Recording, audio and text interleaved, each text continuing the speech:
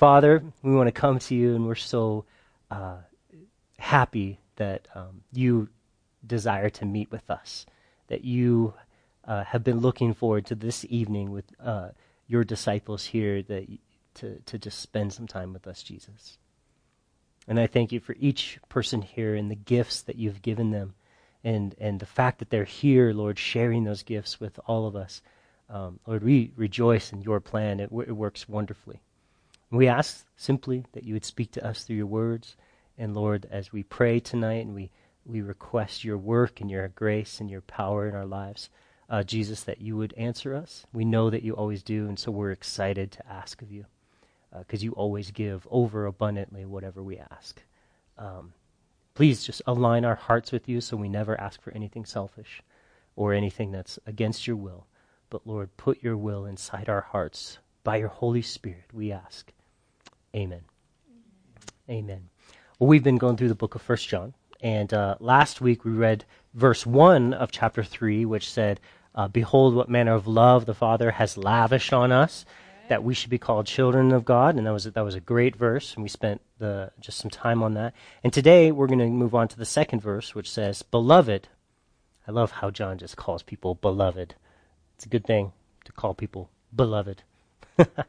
Now we are children of God. He just makes that statement. Now we are children of God. What he's saying there is, we know for sure that we're children of God. We are certain that we're children of God. We know that we're saved. Now, do you have confidence that you are born again and saved? That's a good question to ask. And the answer to that should be, yes, I am. I'm very confident that I'm born again, that I am a child of God. But sometimes we make big mistakes. And we can start to wonder sometimes, can a child of God make such a big mistake? I mean, there's been murderers who were children of God, a child of God, however you want to say it. But they made a mistake, and they killed someone. Does that mean they're not a child of God? Well, we got to ask if there was repentance.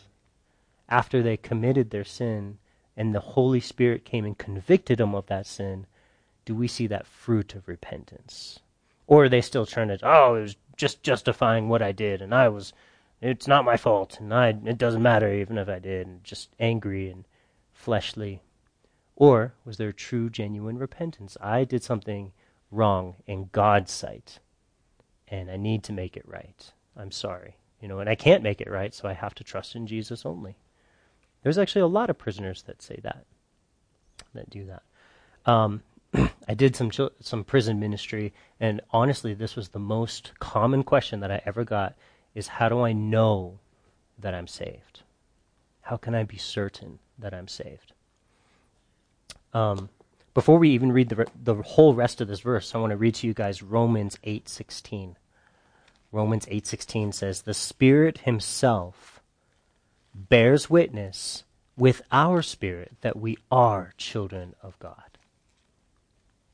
So that means that the Holy Spirit, if you ask him, he'll tell you whether you're a child of God. Isn't that neat? He's not trying to hide things. He's not playing hide and seek or hiding Easter eggs with salvation. He will give you the peace inside your heart that you are a child of God. Isn't that neat? Okay, so he says, beloved, back to our verse in 1 John 3:2. Beloved, we are children of God.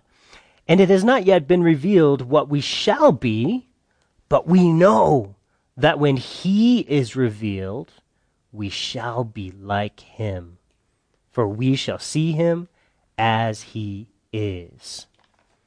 So here John says, yeah, even though we're saved, we're not perfect.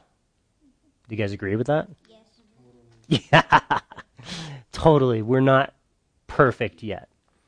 But he says, he says here, it hasn't even been revealed what we shall be. He says, we don't even have a lot of information of what our glorification is going to look like.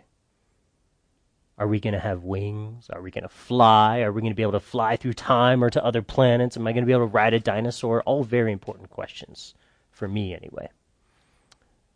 I want to ride a dinosaur. I want a pet dinosaur when I get to heaven. That is very important to me. It hasn't been revealed what we shall be, but we know that when he is revealed, who's he?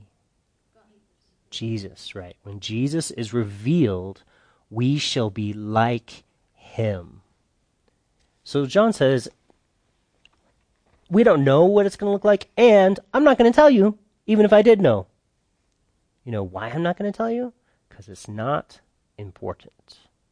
It's not as important as being like him. All you need to know is we're going to be like him.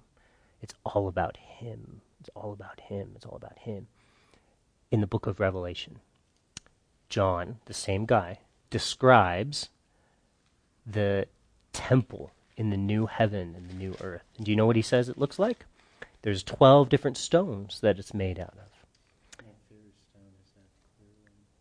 Well, what's really interesting is if you read and you research what those 12 stones are, each and every one of those stones is clear in a certain way. They have different colors and different hues and different way that they refract the light, but all of them are clear. In other words, also, where is the light in heaven? Where does the light come from? It comes from Jesus, right? Jesus is the light, so all the light comes directly from Jesus. But if everything in heaven is made out of these stones, and all these stones are clear, the really neat thing is, no matter where you're standing in heaven, who can you see? Jesus. That's very intentional. Yeah, it's transparent. Okay, so nothing gets in the way of your vision of Jesus. It's all about looking at Jesus. That's really cool. That's really cool.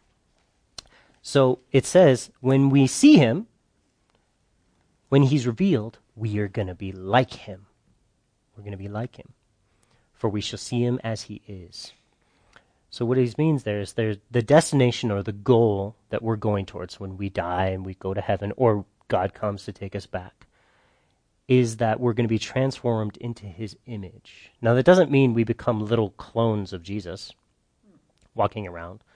You know, that would be weird, right? No, you keep your own personality, who you are. You have your glorified body. But what it means is that you're going to be one with him in your heart and in your priorities, just like when you got married. That's why marriage is an earthly picture of heaven, because your heart and your priorities in marriage line up, and they have this unity that's in them. Actually, a good marriage. If you don't have a good marriage, you're both going after different things. But if you have a good marriage, you're going the same direction. You have one heart, and that's really important. And that's what it means that we will be like him. He's not going to go our direction and be like, oh, I'm going to start liking the things that you like. No, he's the head, he's the husband, and we're going to change to like the things that he likes. Well, what kind of things does Jesus like? Just brainstorm a little bit. What do you think, Caleb? Praying and... Oh, yeah, he loves praying, talking to his Father. Mm-hmm. He's all about that, right? Well, going through numbers in Leviticus and Exodus, I think he likes barbecue. He likes... The sweet smell of aroma. We'll say barbecue or food, eating around a meal. In fact, when we get to heaven, there's a giant feast, and it's called the marriage feast of the Lamb. That is right. So he likes food, especially barbecue. Maybe southern barbecue. We'll see. Well, like I said, there were so many sacrifices, but because the sacrifice was a sweet smelling aroma to God. That's right. So that speaks of the sweet smelling sacrifice, the sweet aroma to God. When he smelled those sacrifices, it reminded him of what Jesus would eventually be. It speaks of Jesus' perfect sacrifice and his obedience to be the sacrifice, which makes God very happy. Isn't that pretty cool? That kind of lines up with Proverbs 10, the first verse. Which says, just like at behalf of the first verse. Where's the magazine go? a wise son makes a glad father. Ooh, that does, right? Yeah, that lines up. Good job. All right, so the last part of this verse that we're looking at says, "For we shall see him as he is." We shall see him as he is. Now, when I say Jesus, an image probably pops up in your head of what he looked like. And it's probably wrong. Because we don't know what he looked like. In fact, God is pretty clear about the rule that we should make no graven images. We can't even make an image of what he looks like. That's not good.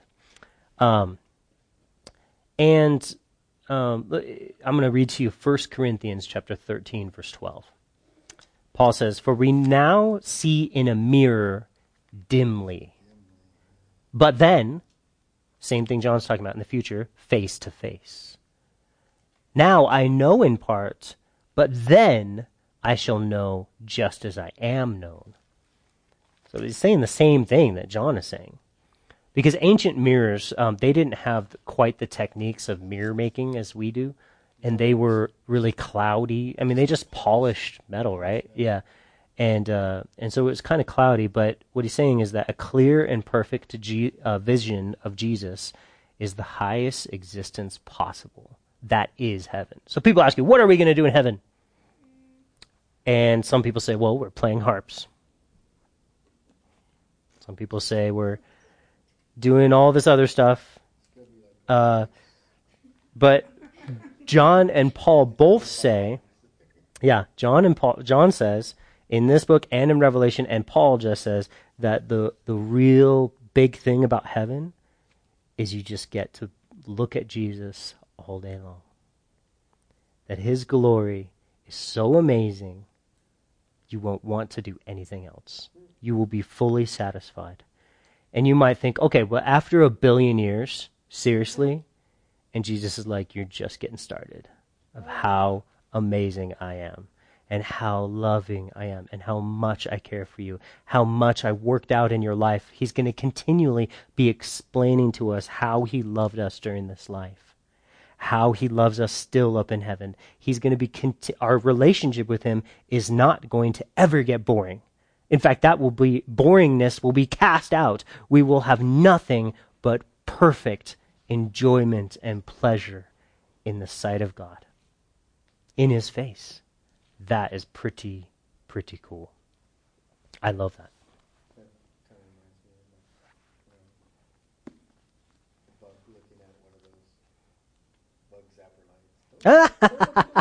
lights. That is a good example. That is a good example. And we're so odd about it, Yeah, exactly. Look with me now. I just want to get a little deeper. Want to see something else that's cool? You want to? All right, let's look at 2 Corinthians chapter 4. 2 Corinthians chapter 4.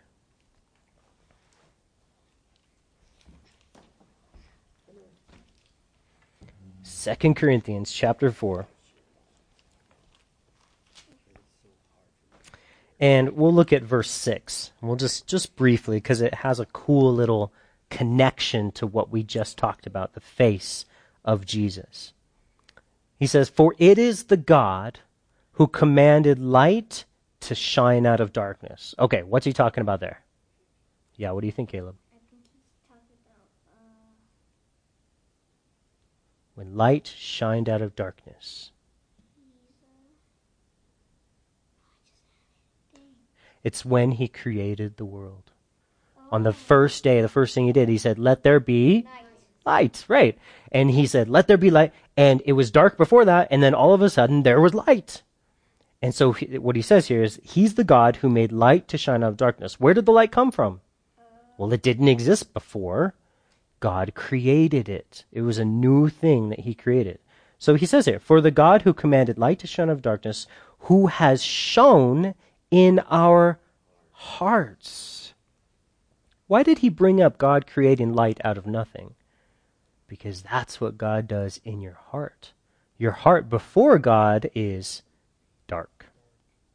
No life, no light. But he comes and he shines in our hearts. Where does that light come from? Well, it didn't exist before. He created it. He said, let there be light in Asian's heart. Let there be light in Veronica's heart. Let there be light in Sean's heart. I don't know if he's done it to you. Just kidding. So he shined in our hearts, it says, to give the light of the knowledge of the glory of God in the face of Jesus Christ. Now that's a lot of words, so we need to break them down and see what it is. He shines his light, means he creates it and he gives it to us, okay? To give the light of the knowledge. So he's shining light to give knowledge. So he's teaching, he wants you to know something of the glory of God. What is the glory of God?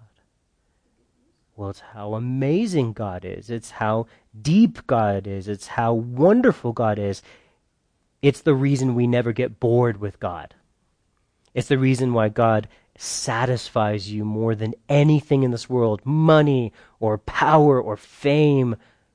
This is the glory of God is the reason why. He's worth it. He's better. He's better, he's better, he's better than whatever you can throw out there. He's better.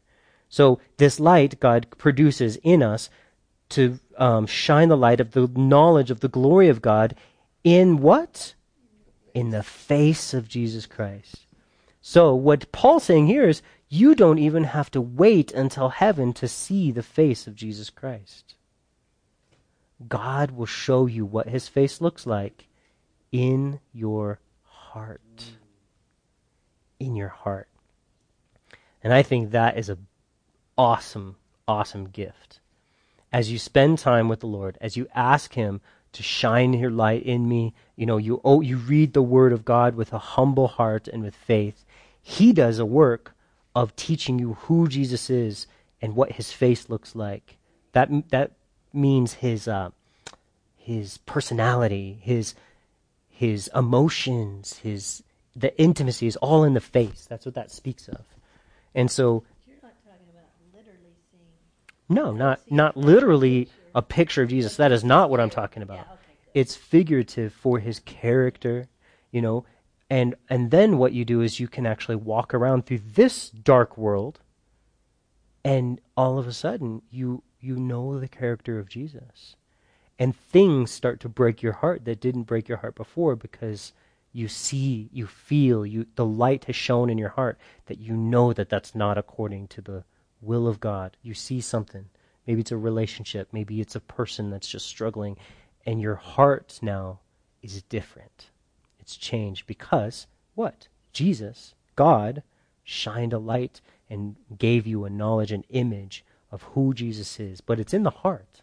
Yeah, you're not going to get an image of his face. The Shroud of Turin, have you heard of that?